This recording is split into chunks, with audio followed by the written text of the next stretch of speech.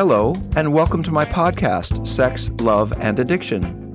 This show was created to provide accurate expert information and support for those seeking insight into the painful realities of cheating and infidelity, sex and porn addiction, as well as the relationship between chronic drug abuse and paired sexual behavior, commonly known as chemsex. I'm your host, Dr. Rob Weiss, a licensed therapist, addiction specialist, sexologist, clinical educator, and author of 10 books on intimacy, addiction, sexuality, and relationship health. This podcast is a forum for discussing sex, love, and addiction in frank, fact-based, informative ways. My primary goal is to bring you clear advice, opinions, and feedback from some of the world's most renowned experts in human sexuality, trauma, addiction, mental health, and relationship intimacy. This show is sponsored by Seeking Integrity treatment programs, which are also dedicated to providing expert-focused, highly specialized residential treatment for men struggling with sex, porn, and related addictions. You can learn more about Seeking Integrity and my work there at www.seekingintegrity.com. Now let's get started. Hey everybody, I have a colleague and friend I want to introduce you to, who I've known for about, 12 or 15 years. This is my friend Mari Lee. Mari is a licensed family and marriage counselor, a sex addiction specialist, therapist, and supervisor. She's the founder of Growth Counseling Services in Glendora, California, as well as the Shine Women's Retreat in Laguna Beach. Mari is also a respected author of several books, which I hope we talk about a little bit, and a popular speaker presenting around the U.S. on topics of betrayal, trauma, social advocacy, and women's issues. Thank you, Mari Lee. Hi, Rob. Nice to be here with you. Well, I love having you. And I know that we have a little bit of a history because you had, from the get-go, wanted to get into this work. And you heard a little bit of my speaking. And I guess I want to ask you, and here's a good question. I hear a lot of spouses ask this. Why would a female therapist want to work with men with these issues?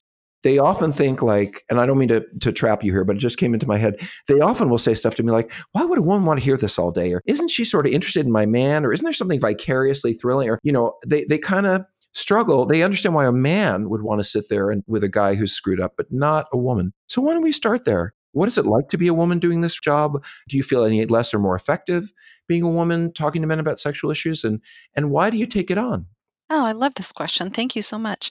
I think it's a good question, and it's a question that I've certainly had delivered to me via partners and via addicts as well. The short answer is I didn't always want to work with addicts. When I came into the work, I was a former partner myself, and my passion was really about supporting traumatized partners. At that time, we're harking back nearly 20 years now, right, Rob? There wasn't a lot of information and support for partners in our work. There were little bits, things that you were doing, and Well, so much of it was based in codependency at the time. We didn't have a way of looking at partners that was more compassionate, empathic, and we didn't have codependence. So we weren't looking. Yes, you're right. There wasn't much, especially before the 2000s.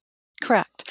And so, in doing my thesis and then my clinical internship, I knew that I wanted to be somebody that created healing spaces, material support, community for partners in pain, partners, to your point, that have been labeled as codependent or co-addict or pathologized in some way that was just truly unhealthy, for that partner and frankly for the addict as well. So the first 6 months of getting in to the work with partners, I quickly realized, Rob, that working with solely the partner was limiting my depth and breadth as a clinical practitioner, as somebody who wanted to grow as a therapist. And I felt that it was really important for me to really get in there, be brave, be courageous, and get in there and start working with addicts, because how could I really understand the partner's pain points if I didn't really get in there and start understanding what was driving the behaviors that these partners were sharing about in their clinical sessions? And what changed for you in moving from working only with partners or really understanding betrayal issues to moving with the addicts? What shifted for you since you did do that work? Well, I began to really understand in a different way that these choices that the addict, whether it be female or male, or non-binary for that matter, were making was they weren't because, they were trying to do something to the partner. And in some ways, it really wasn't even about the partner.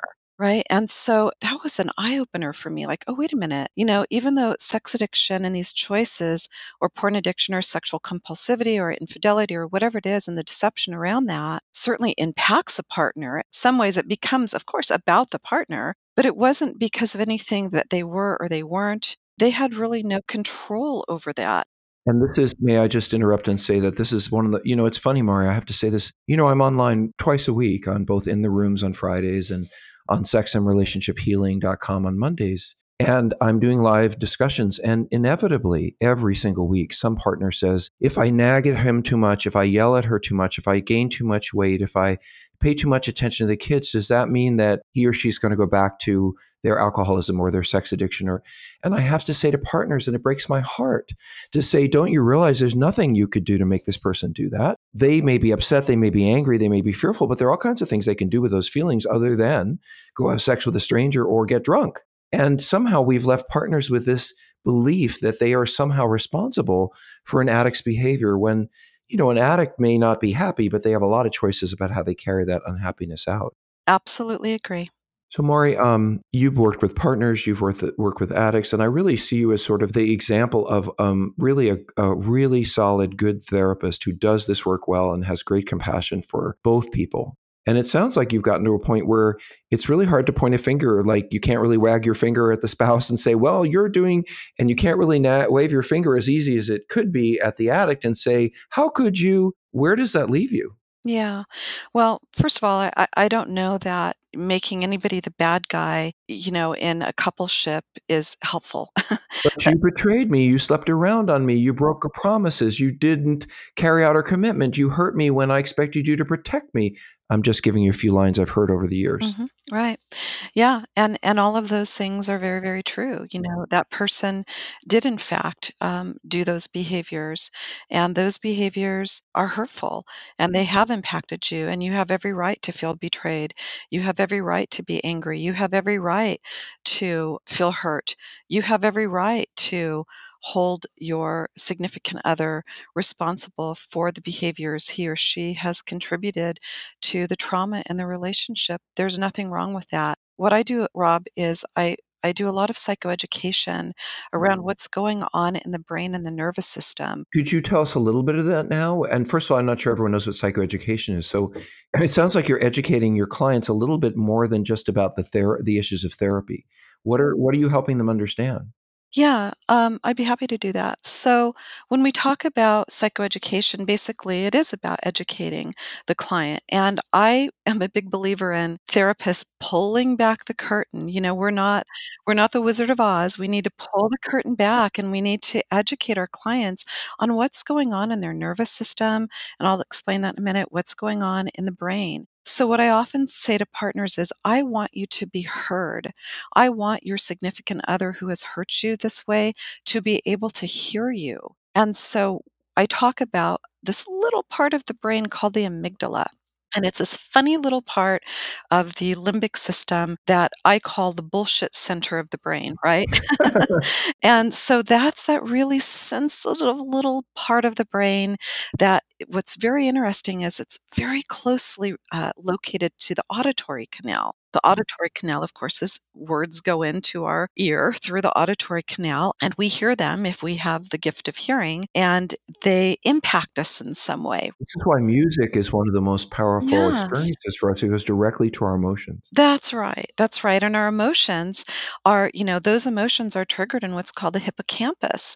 So what's the hippocampus? Just think about that as a memory center, right? It's a complex system, of course, but it holds all of our memories. So if, for example, why is this important, right, for a partner to know? Yeah, yeah. What does that have to do with my husband going out and having an affair? Right. Why is that important? So it's important because if your husband, right, was raised in a family system where there was screaming and yelling, where the primary female caregiver, maybe that was grandma or an aunt, a foster care mother, maybe it was mother, whoever it was, or, several older females were screaming, yelling, disciplining, threatening, what's called parentifying or shaming. There's a shaming tone, a lecturing tone. "How could you do that? You're a bad boy. Don't you do that again, or this will happen." I'm thinking not just once, though. I mean, because Oh, every yeah, parent that's right. says, "Oh, I'm mad at you once in a while."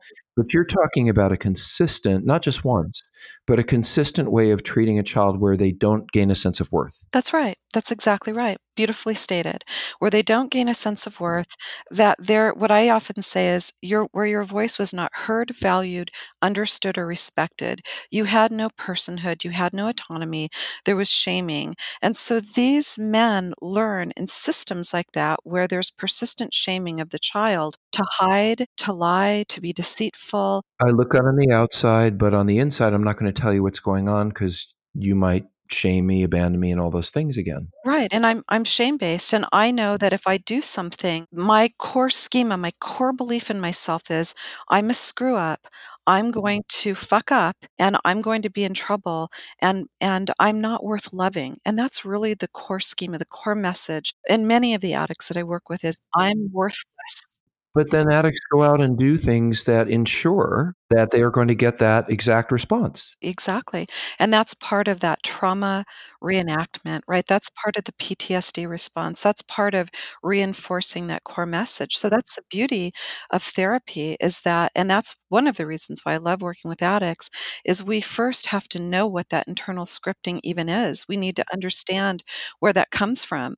Oftentimes when I'm working with an addict, maybe they're what I call spouse mandated, they're in therapy because my wife will leave me if I don't go to therapy. I will call them, wife referrals. Wife referrals, I like that, right? And they'll come into therapy and say, "I don't wanna dig into my past, Mary. I'm fine to find out why I'm doing what I'm doing, fine, whatever, but I don't wanna, go into my past and learn about my childhood." I don't wanna be in therapy for 4 years, and how can you say to me I'm 45? What does my mother did to me when I was 3 have to do with now? Exactly. Mhm. And so when I, right, teach an addict about what happened to them and what was set up within them does impact their brain, their choices, their neurochemistry, the rest of their lives and their relationships. And if they want to create a relationship that they're proud of, they first have to understand the relationship that they have with themselves. Yes, Mari, that couldn't have been better said, and you're right, when spouses it is very, very hard to hear, and I think this is a challenge, in fact, that I wanna bring up to you, which is I've worked with, let's say, women who have an alcoholic husband, and they're mad, they're hurt, they're angry, they're furious, but they don't take it personally, much of the time. Even when it's, "If you loved me, you drank," at some point, on some level, they realize, "Wow, this drinking is really not about this is just way beyond our relationship," or even if they do take it personally, there's something different about saying my husband, or let's say my husband is sick and he's an alcoholic and he needs help and he's going to get better, that I think those partners have a sense of empathy for the addict or the alcoholic. But when you tell a woman that, well, your husband had 300 prostitutes in the last year and he's had 4 affairs and, he's masturbating to porn 3 times a week and he's troubled and this comes from trauma and he's broken. It's so hard for them because, if your husband just had an affair, then he's just a jerk. But if there's something wrong with him, then it's confusing because I want to feel concerned for the person I love, but what I'm concerned about also involved the way they hurt me. And I think it's almost more difficult for the partner who has to look at their husband or wife as troubled because they want to have empathy for that troubled person, but they're so angry. And so I wonder if there's anything in there that you might touch on. Yeah, well, I think the difference between although it's, very hurtful to be with a spouse or a partner who is struggling with alcoholism, to your point, using that as an example, a bottle of vodka doesn't have breasts and a penis or a vagina. Yeah. It is a different type of pain. There's a different level of betrayal because that woman is feeling betrayed on, her very worth and safety and her sense of self has been neglected, betrayed, shattered, torn up, and it's hard to find your way out of that, and it's hard not to personalize that behavior. If I could just go back, harken back for a moment, I didn't finish my thought on so when I'm talking to partners about what's going on in their brain and I want them to be heard, I help a partner understand how she can share her truth. So it's not minimizing her truth with her addicted spouse or partner. it's sharing her truth in a way that he can hear her truth. That might be through a letter. It might be through, a guided session with a couples therapist. It might be in a workshop. But I want that addict who's trying to heal, and if his that amygdala, right, that little part of the limbic system is being triggered through the auditory canal, her saying, damn you, how could you do this? I hate you. And, all of that, he's going to shut down. He literally can't hear her. So what will happen is partners will share with me, I don't feel heard. I feel like I'm banging my head against a wall. I feel like he doesn't understand or empathize with the pain that he's causing. And they are right. So when we talk about psychoeducation and helping partners understand what's going on, not only in their own nervous system and brain and limbic system, but what's also going on in their significant other. And when I do that work in workshops and retreats and couple sessions, oh my gosh, Rob, I mean, it is so eye-opening. Clients are so hungry. They're so eager to learn about, please help me understand why he or she is doing this and help me understand how I can be heard. So I hope that helps sort of finish that thought for the partners who might be listening today. Hey there. I sure hope you're enjoying this Sex, Love, and Addiction podcast. Before we continue, I'd like to remind you that if you or someone you know or love needs treatment for sex addiction, porn addiction, or co-occurring drug problems, Seeking Integrity can help. For more information, please visit our website at www.seekingintegrity.com. That's seekingintegrity.com, or call us at 747-234-4325.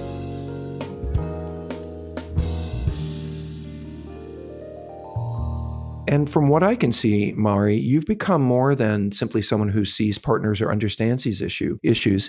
You've kind of become a go-to person for CSATs and other professionals, because I see you online all the time with a whole set of materials explaining to them the really challenging part of letting someone know what's happened in your relationship that you didn't know about. Meaning that we have lots of partners who say, look, I think I can work through this, but I need to know everything that's happened. I don't want to be in the dark, whether it was my neighbor or my sister or someone I never met. I need to know what you were doing. And you and I both agree that partners, if they want to stay in an intimate relationship, if they want their relationship to be intimate, have a right to say, hey, I want to know what's going on. But that is such a painful and difficult process that with so many treacherous potholes, somehow you've managed to help a lot of therapists learn how to negotiate through it. And I'm wondering what it is that you're giving out to professionals and what people are getting from you that you think is really helping them with the disclosure process. Thank you, Rob. Yeah, well, when I first came into this work, many moons ago, one of the most complex parts of couples recovery is what's called clinical formal disclosure.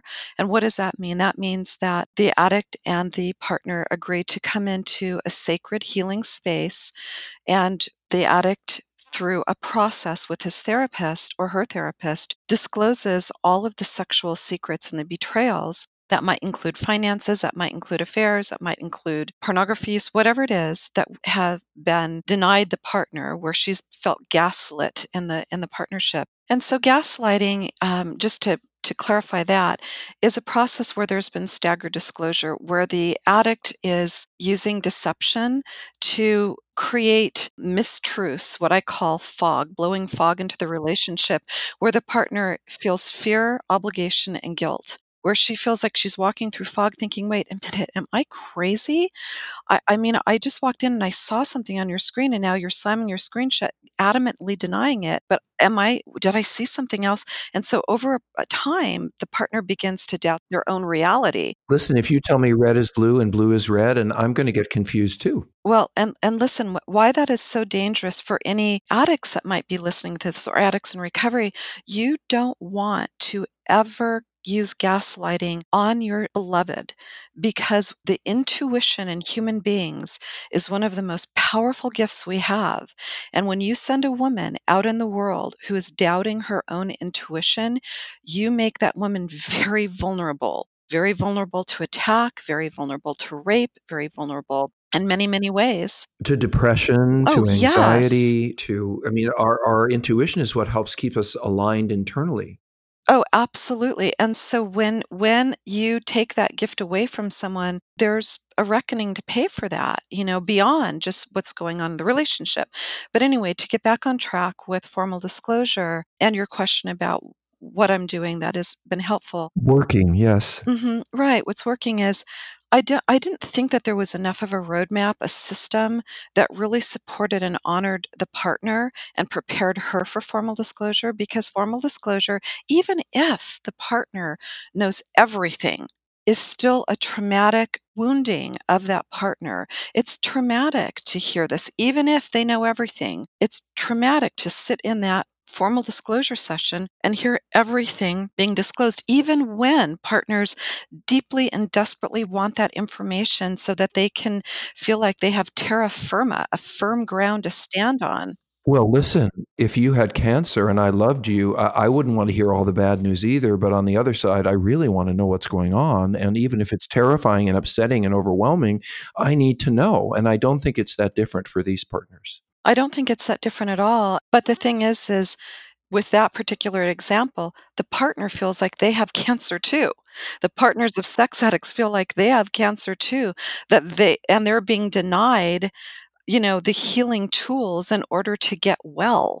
And so, one of the most important healing tools that we can give a partner is for the addict, even though it's anxiety provoking, it's also traumatizing for addicts, to work with a therapist, gain the tools that they need to gain to be able to sit in that room and say, I'm giving you the gift of making a decision based on full disclosure, based on full truth. You get to decide whether or not you want to remain in this relationship with me and move forward. And I found oftentimes that partners do, although on occasion partners will choose to no longer be in that relationship. And it's that partner's decision. We can't tell a partner, you have to stay if he does this. That's not fair. They don't know what they don't know is, the saying that we use a lot. So when that partner has a benefit of understanding exactly what's going on, then they have the benefit of staying and actually working towards something with both feet on the ground, or they have the choice of leaving if it just doesn't feel like a relationship that is healthy for them, and they get to make that choice. One thing that I will say, an example that I'll give a lot of times that partners really respond to, Rob, is, Mari, I don't understand this. I feel like I'm on a beach with my addicted spouse, and I am building the sandcastle as quick as I can, or building this boat. That's even a better example. I'm building this boat and I'm doing everything I can so that we can leave this one shore of unhealth and deception and addiction, and we can go over to that shore over there that we can see on the horizon over there, where it's health and healing and connection and intimacy and all of these healthy things that I want for the relationship. And so my significant other says that's what he wants or what she wants. But then all of a sudden, I look up and they're taking the nails out of the boat, or they're dumping water in the boat, or they're sawing a hole in the middle of the boat. Meaning they're calling the girlfriend, they're still looking at porn, they're lying to me, right. They're still active in their addiction. And so then, even if we get into the boat and we're cruising along and I'm paddling, but we're not getting anywhere, I'll turn around and say, "Hey, what's going on?" And I notice that he's paddling back or drilling a hole in the bottom of the boat and denying that he's doing that. Right. So that's why formal disclosure is helpful. But we're sinking. But we're sinking. No, we're not sinking, right. So that's why having a system, a dedicated roadmap where there's, Mm, 4 steps to formal disclosure. It's not just a one and done. There's prep involved with formal disclosure, there's a formal disclosure, there's what's called the emotional impact session, where the partner has the opportunity to share how this has impacted her with healing witnesses, and there's the letter of restitution or forgiveness, where the addict is really taking thoughtful time, right, and integrity, and writing a letter and taking full, a deeper level of ownership. And this takes time. So that's why I created that formal disclosure packet for therapists to help them walk through this very complex process with clients. We need to have a focused roadmap for the treatment team. Otherwise, it falls off the rails really quick. so now I wanna ask you, I wanna make a statement for the addicts, and I wanna ask you a tough question. For me, it's a tough question.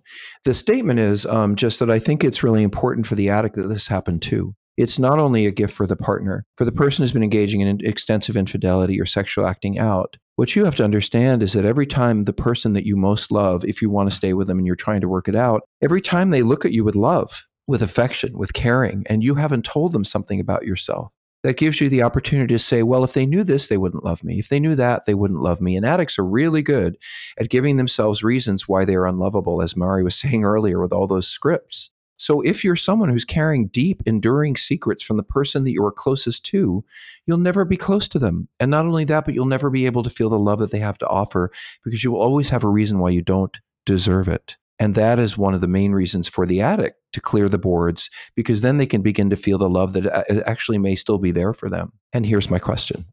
So Mari, you and I are privileged. We get to work with people who have the money for therapy, the resources, and not only that, they get to find us as specialists in sexual addiction and addictive disorders and infidelity. And and that's wonderful. I'm so glad that we didn't exist 30 years ago. There weren't enough people trained in this way. Thank goodness we are. And thank Pat Carnes for doing it, for that matter. But on the other hand, when I write books like Out of the Doghouse, and by the way, Mari, that's one I'm going to make you read, because Out of the Doghouse is a book about partner empathy and what a male addict needs to do to understand the pain of how he's hurt a woman that he loves. I've read that book. It's a wonderful book, and it's a book that I recommend to most all of my clients. Yes. You go, girl. Thank It's a you. wonderful book, Rob. Yes. But here's my question, okay? And I really so here we are in our privileged world where we get to, and I don't mean that in an arrogant way, but I do mean that a private practice therapist who, either does or doesn't take insurance, there's so many people who never get to see us. They're afraid to, they don't have the right insurance, they don't ever get to an expert. So here's the thing, and I want to really ask you this, and I honestly don't have an answer. When I was writing Out of the Doghouse, one of the things I had to talk about was disclosure. And I had a whole big chapter prepared, and I was all ready to, and then I realized, well, wait a minute. A lot of these people aren't going to be in therapy. A lot of these people may not be able to afford it. They may never see an expert. Even if they get to a local community mental health center or something, that person is not going to be able to take on disclosure because they're not trained. And so the question comes up, and I don't know the answer. How do we help couples that are not going to get to therapy for whatever reasons, not get to a professional, but also want to find some measure of truth and honesty in their relationships and move past this in a clean way? How do we help them to do that without, excuse my language, screwing it up? Yeah, I think it's a great question. Doesn't Thank you. Yeah. I struggle with it. Yeah, I think it's a wonderful question. I think it's a question that deserves to be asked, and I'll do my best to answer that question for you, Rob. It's a question that I think about a lot, and it's the main reason why I co-authored Facing Heartbreak. And I'm really not trying to plug the book, but No, you need to mention that. So mention that, please. yeah, so it's the main reason why I co-authored the book Facing Heartbreak, which is a workbook for partners, both partners who can afford, either have insurance. I don't happen to work with insurance, but for partners who do have insurance and they can work with a therapist who's a CSAT who does accept insurance, or for partners who can afford to see a therapist. And it's also written for mainly for those partners who just, one, either are a CSAT therapist or a therapist who is willing to learn about sex addiction isn't available because of logistics. Maybe they live, somewhere that it's really hard to get to a therapist. And some people don't have insurance, they don't have the financial means, or there is a disability. Or they've got 3 kids and 3 jobs, and they don't have time to see. Yeah, all of those things. So I think that we are doing a good job of helping those partners. We're not magicians, it's not my job to, solve the world's problem, but I can provide resources like Healing Betrayal, which is a downloadable ebook that's really inexpensive for that partner who is brokenhearted, who has just found out, just discovered all of these sexual betrayals, and they're sitting on their laptop or their iPad at midnight, they're sobbing, they don't know what to do, and I'm hoping that they can find Healing Betrayal and download that, and it's a ebook that walks them first through the very first steps and points them into resources that are open source, free resources, some that are paid resources. So there's that. I also provide, a lot of clinical work and support through Facing Heartbreak. I do these podcasts on a very regular basis. I speak and I teach, sometimes pro bono, and 12-step programs. So yeah, there's a lot of resources out there. So what you're really saying is that there are options and avail. For example, we have drop-in groups on sex and relationship healing. There is the wonderful ebook that you're talking about. There is Out of the Doghouse. There are books on partner betrayal and healing that will not leave the partner feeling like they're at fault and will provide some guidelines toward how to make things better. Ultimately, people are going to find their truth, and they're either going to work through it or they're not. And there are some things that people can't tolerate, and there are some things that they can. And everyone is along a continuum. But the gift that you're giving, Mari, is you're bringing the attention, and I don't like to use this word, but I will, to the victim. Because I do believe that partners in relationships with addicts are victimized. I do believe that they're told lies by the person they feel they should believe. And then they're manipulated and they're sold a bill of goods and all that stuff in the protection of the addiction. But ultimately, no one ever said, I want to be in a marriage where I'm lied to, betrayed, and violated. I don't think anybody signed up for that. So if that's what happens on some level, you have been victimized by your relationship. And Mari's focus on making sure that the partner gets equal time, equal attention, equal support, when we often will look more to the addict because they're making all the noise, is a big gift of what Mari Lee brings to this work. So, Mari, thank you. Was there something else you want to add to this? Well, first of all, you're welcome, and thank you, Rob. I really appreciate those, kind and affirming words very much. I am very passionate about supporting not only partners, but addicts as well, and couples. And what I will say is, partners, I agree with you. There has been victimizing behavior, abusive behavior. I refer to my partners as survivors and thrivers because really what I love to do with partners is equip them. They're afraid and they're frustrated and they're scared and they've been hijacked, and they're just trying to find a way to, again, stand on firm ground, have specific tools.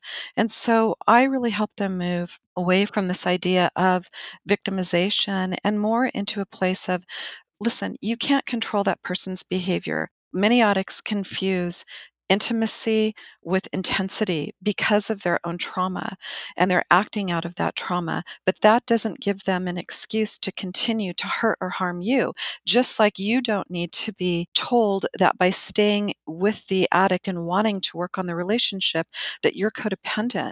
You have an investment into this relationship with this person. You may have children with this person. You may have years with this person or even months with this person. Whatever it is, you're invested with this person. It's okay for you to want to learn tools to, one, help yourself. It's okay to learn how to set what I call tangible and organic boundaries. And partners really struggle with knowing how to set boundaries because they don't understand the consequence piece of that. Consequence to them means ultimatum for the addict, and that's a very different thing. So, helping partners learn these various tools, learn a new way of moving through their healing process that empowers them and doesn't victimize themselves or victimize or feel like they have to control or give the addict ultimatums.